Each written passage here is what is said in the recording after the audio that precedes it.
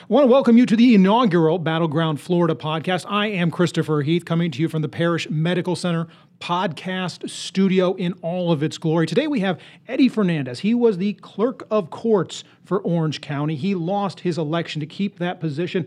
And we have Bob Yoshevsky. He represented part of Orange County in the Florida legislature and lost his election. Both of these men losing elections mainly because they're Republicans in a county where being a Republican does you no favors.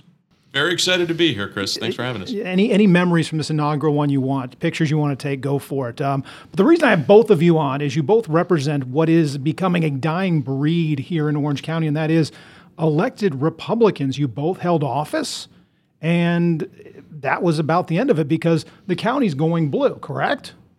I think he just called us a dinosaur, Bobby. I'm not sure. It's either that or a rhino, but we will leave that for now. I don't know about a rhino, but I definitely would, agree that there's definitely a changing landscape, here in Orange County, and particularly with my background being a former Winter Garden City Commissioner, where there's a nonpartisan race, and then running for the State House, which is a partisan race. There's a big difference running when you have a letter next to your name. No question about that. Can Republicans win in this county anymore, or has the party moved, or has the county moved? Well, I have the dubious distinction of being the last Republican constitutional officer, a county-wide office in Orange County. And I can tell you that growing up here in Orange County and having been here the vast majority of my life, I think the county has moved. I think this was a county that in my childhood and into my teen years, onto my educational years, this was a Republican county, a Republican stronghold. And in my adult life, I've seen it transform from purple to navy blue, some would say. And along that line, though, I mean, the party, though, seems to have moved, the Democratic Party seems to have moved to the left, but the Republican Party, to an extent, has moved to the right, leaving the county to pick one or the other. And it seems like the county for now has picked to be a Democratic county. This does not bode well for Republicans, at least in the short term, correct? I would say so. You look at my, last result from the State House race, just losing by 1% of the votes in the last really, red part of the county. And like Eddie, said he was the last constitutional officer. I was the last State House member as a Republican Party in Orange County. And it makes it exceedingly difficult. But at the same time, I do think that it all comes down to the NPAs here in Orange County.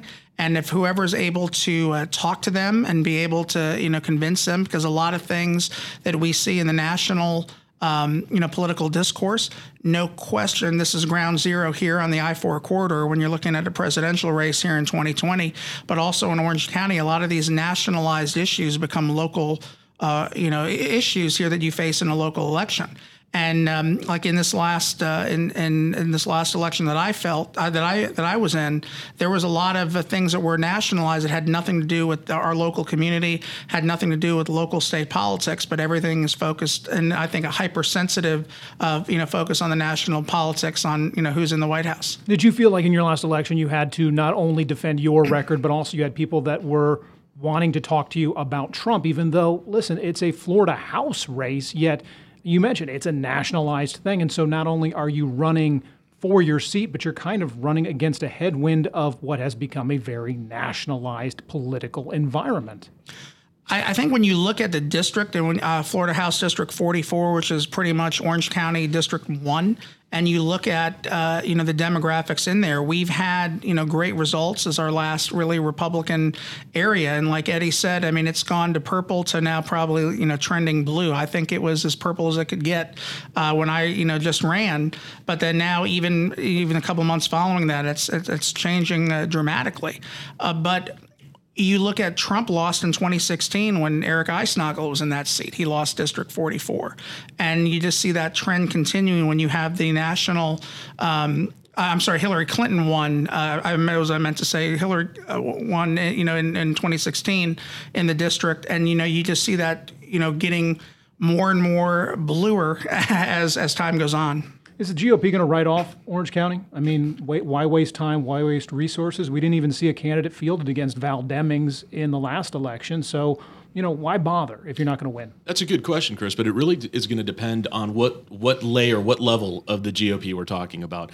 I've worked as a political analyst, and I've also consulted on some statewide campaigns, and I will tell you that something I always tell them is that you can expect Orange County and other counties similarly situated.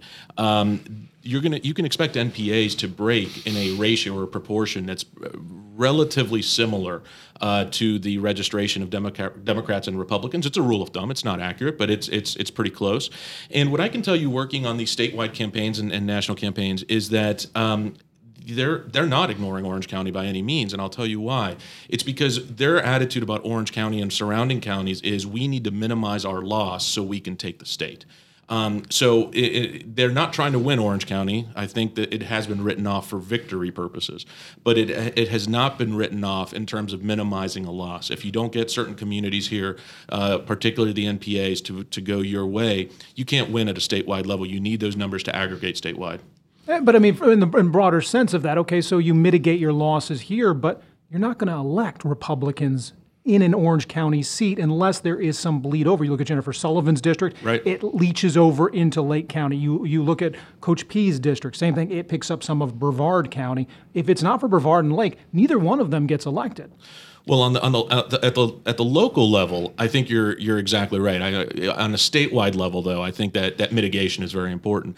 But it's a very interesting feeling as an Orange County Republican. I will tell you this, because when the whole party and the whole country is very exuberant about the Republican victories nationwide and statewide and such, all of a sudden in Orange County you have sort of a very depressing feeling sometimes as an Orange County Republican, because you're saying to yourself, what surrounds me doesn't feel like a win, but then on a national and statewide level, it does.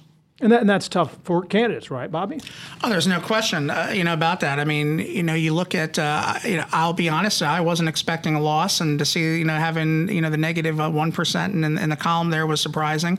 Same with my colleague Bob Cortez, which had, Orange and Seminole County, and then you look at David Smith and Scott Plakett in Seminole County just squeaking, out their victories for the State House as well. I think Eddie is spot on when you look at what's going on here in Orange County. When you say is the GOP writing off, Orlando and Central Florida, absolutely not. A good friend of mine, Alex Garcia, who's heading up Trump's campaign here in the state of Florida, has an outstanding plan, not only for Central Florida, but for the whole state.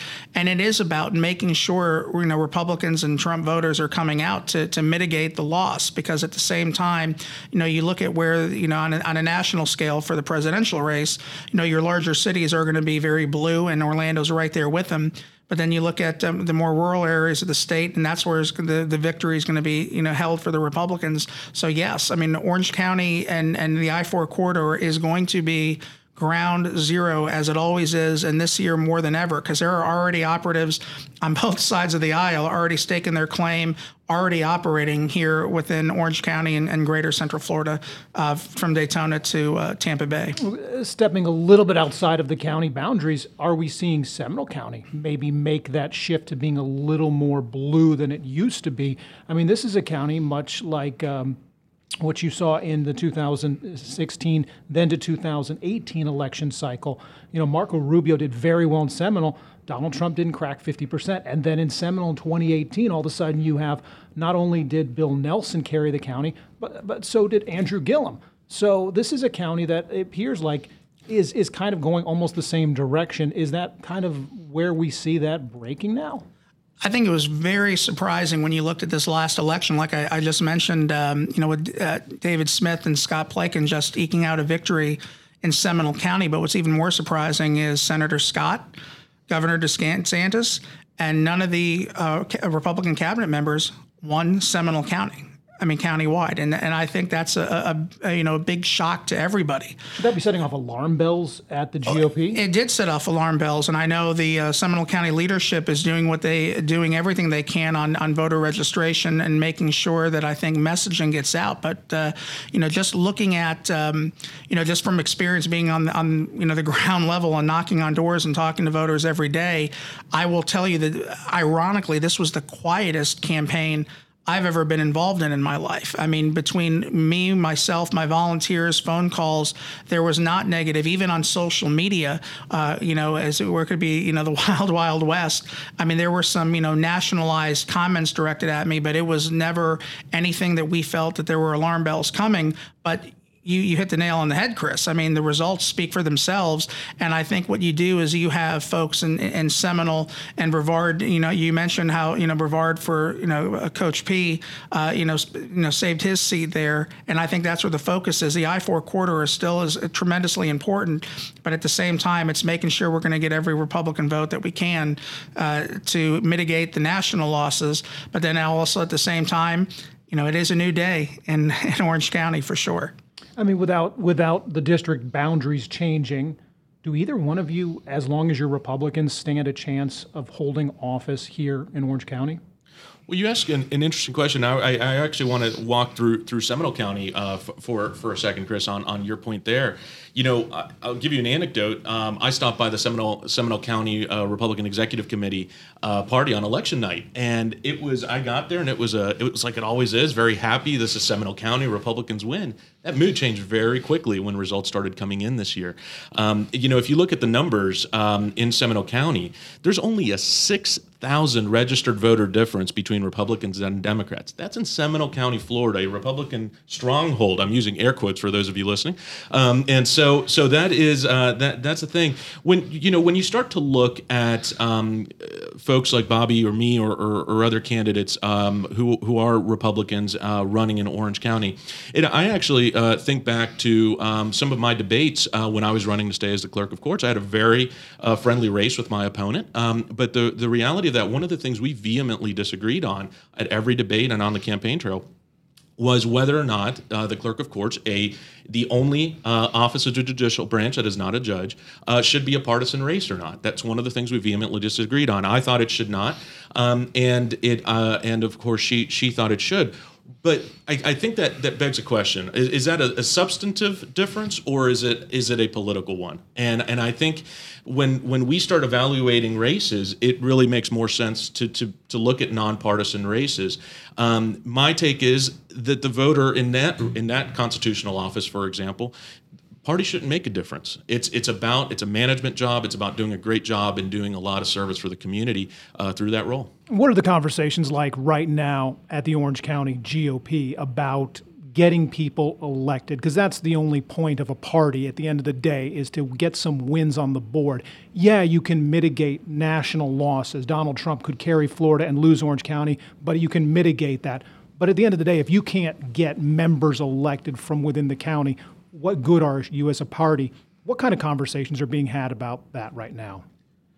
Well, Christopher, one thing I'm often approached about, obviously English is my second language. I'm Hispanic. One of the things I'm often approached about is, hey, what can we do to outreach to the Hispanic community, the ever-growing Puerto Rican community, to all of those communities in Central Florida? And one of the conversations that I often hear, and I hear very frequently, is, it seems to us, meaning the GOP, that a lot of our value systems are very aligned with groups like this, but there's a communication gap and an affiliation history that doesn't quite align.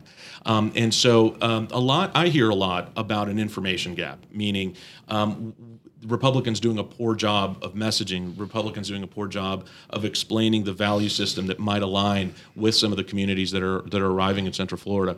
And I think that's one of the conversations I am certainly regularly approached about. I'll follow up on that, and I agree with Eddie. And I don't know if it's a tactical communication error and not reaching out. But when I was a Winter Garden commissioner, many people don't know that I was the first Caucasian to hold my seat in Winter Garden over 30 years.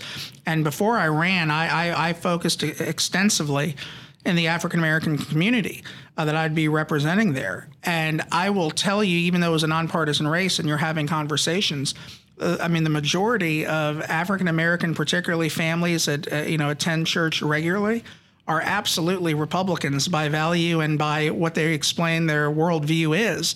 But getting them to not see the R and the D on the ballot box, that's the hurdle to overcome. But when you're looking at the values of the voters and so forth, I think a lot more people would align with the Republican Party than actually are filling in the oval next to the name with the R at the ballot box. But you're making an argument that you can go person by person and say, here are the values I stand for. I am for limited government. I am for getting the government out of your way. I am for these certain family values. I am for all these things.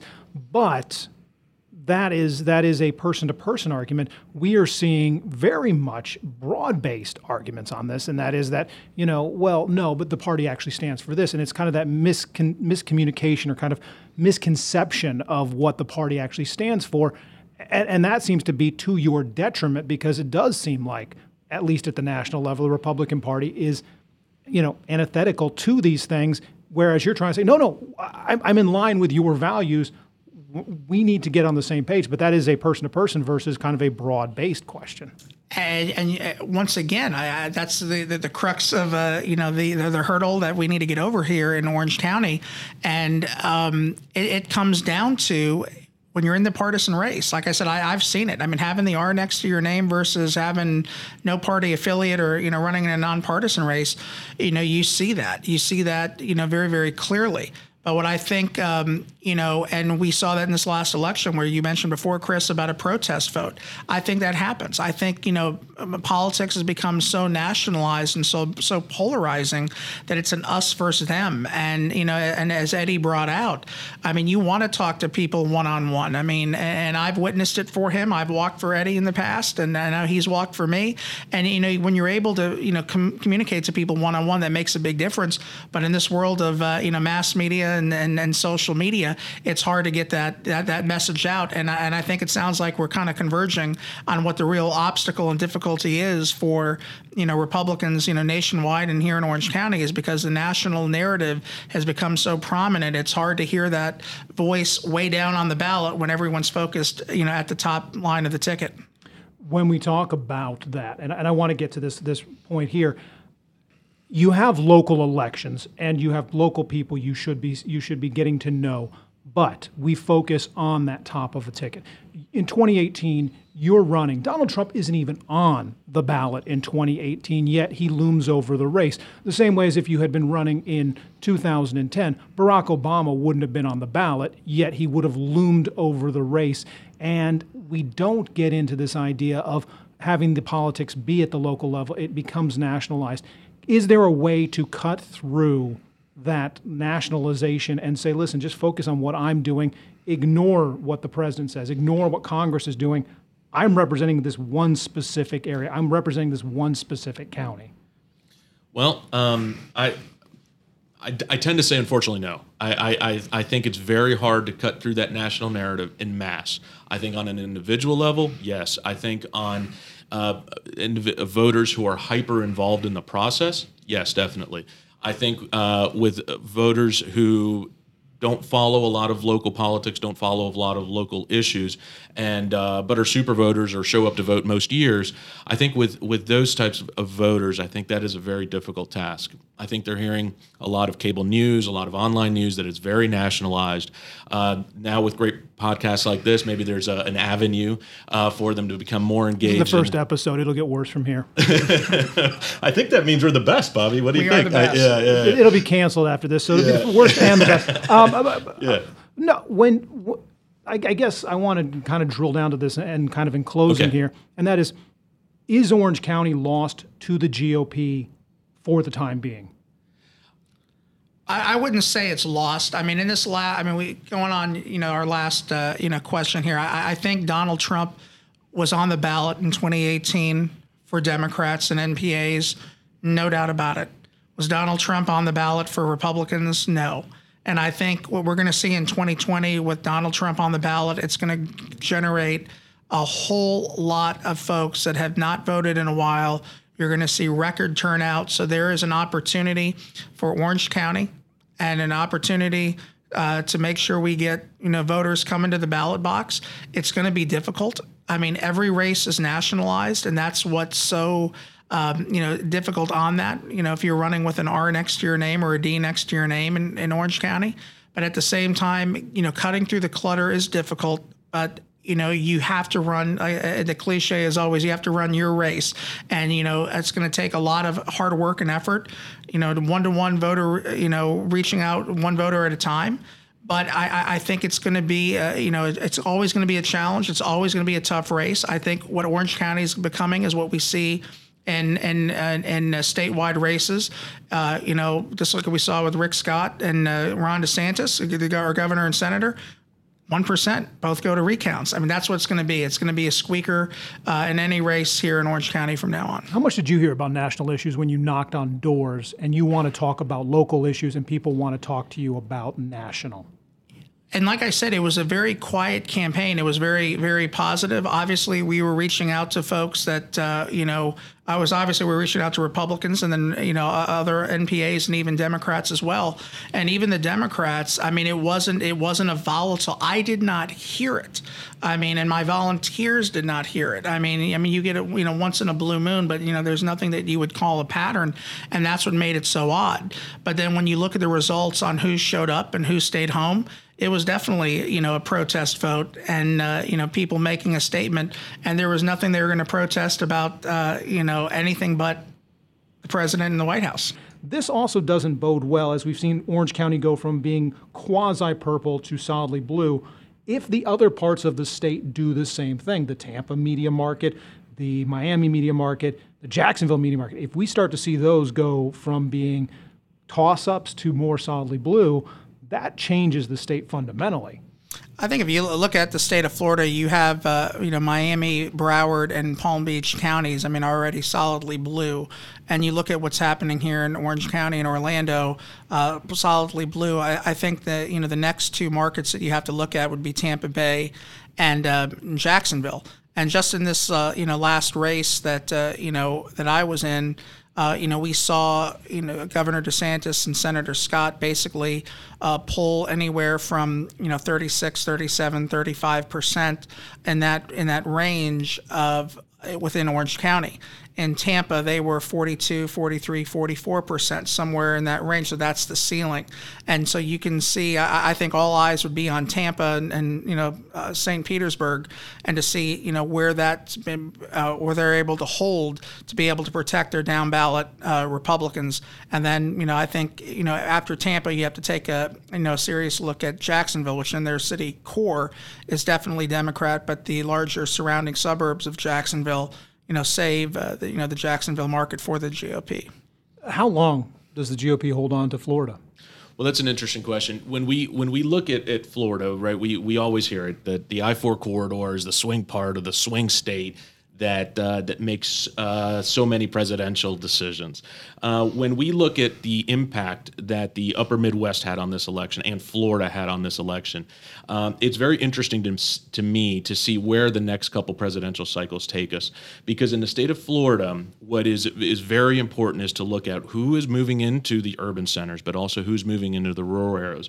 We are one of those unique places in the United States where we actually have an increasing population in our rural areas because of a lot of retirees. And we call them rural in Florida, but in some places those are urban. We look at the villages and we look at Broward County and that sort of thing. So when we start to put together all of these puzzle pieces, Florida, I think in the predictable future, remains a toss-up state. It becomes very unpredictable. It really depends on the growth ratio between urban and what we call rural in Florida and how that impacts it. Maybe it's another cycle, maybe it's two, maybe it starts to flip-flop. Is the GOP in danger of seeing Tampa become Orlando? Are they in danger of seeing Jacksonville become Orlando? And that is, to an extent, listen, we'd love to do better there, but we just can't win anymore. Well, I mentioned earlier that one of the things that statewide strategists, both for presidential races and also statewide offices from the state of Florida, what they do is try to minimize losses in these locations. And so you have to look at that from that perspective as well. How are statewide races going to be minimizing in those urban areas? All of them, because it's already happening in Tampa and Jacksonville, certainly in Orange and Miami-Dade. But I think that process continues. But there are certain demographic strongholds that Republicans have Republicans have in those. So, for example, Cuban Americans in Miami-Dade and Hillsborough. For example, right? That is although the newer generations are softer in the Republican stronghold, they are nonetheless Republican segments in those blue counties. That is all of our time for this inaugural podcast. I'm Christopher Heath for Battleground Florida. If you like this podcast, you can find more of them at WFTV/podcasts. If you really like it, go on to iTunes, Apple, Stitcher, wherever you get your favorite podcasts. Leave a written review. 5 stars would be fantastic. 4 stars, not quite as good. So let's try and get the 5 in there. But we'll do more of these. We'll try and get them better each time. And I'll try and keep the swearing down, at least going forward.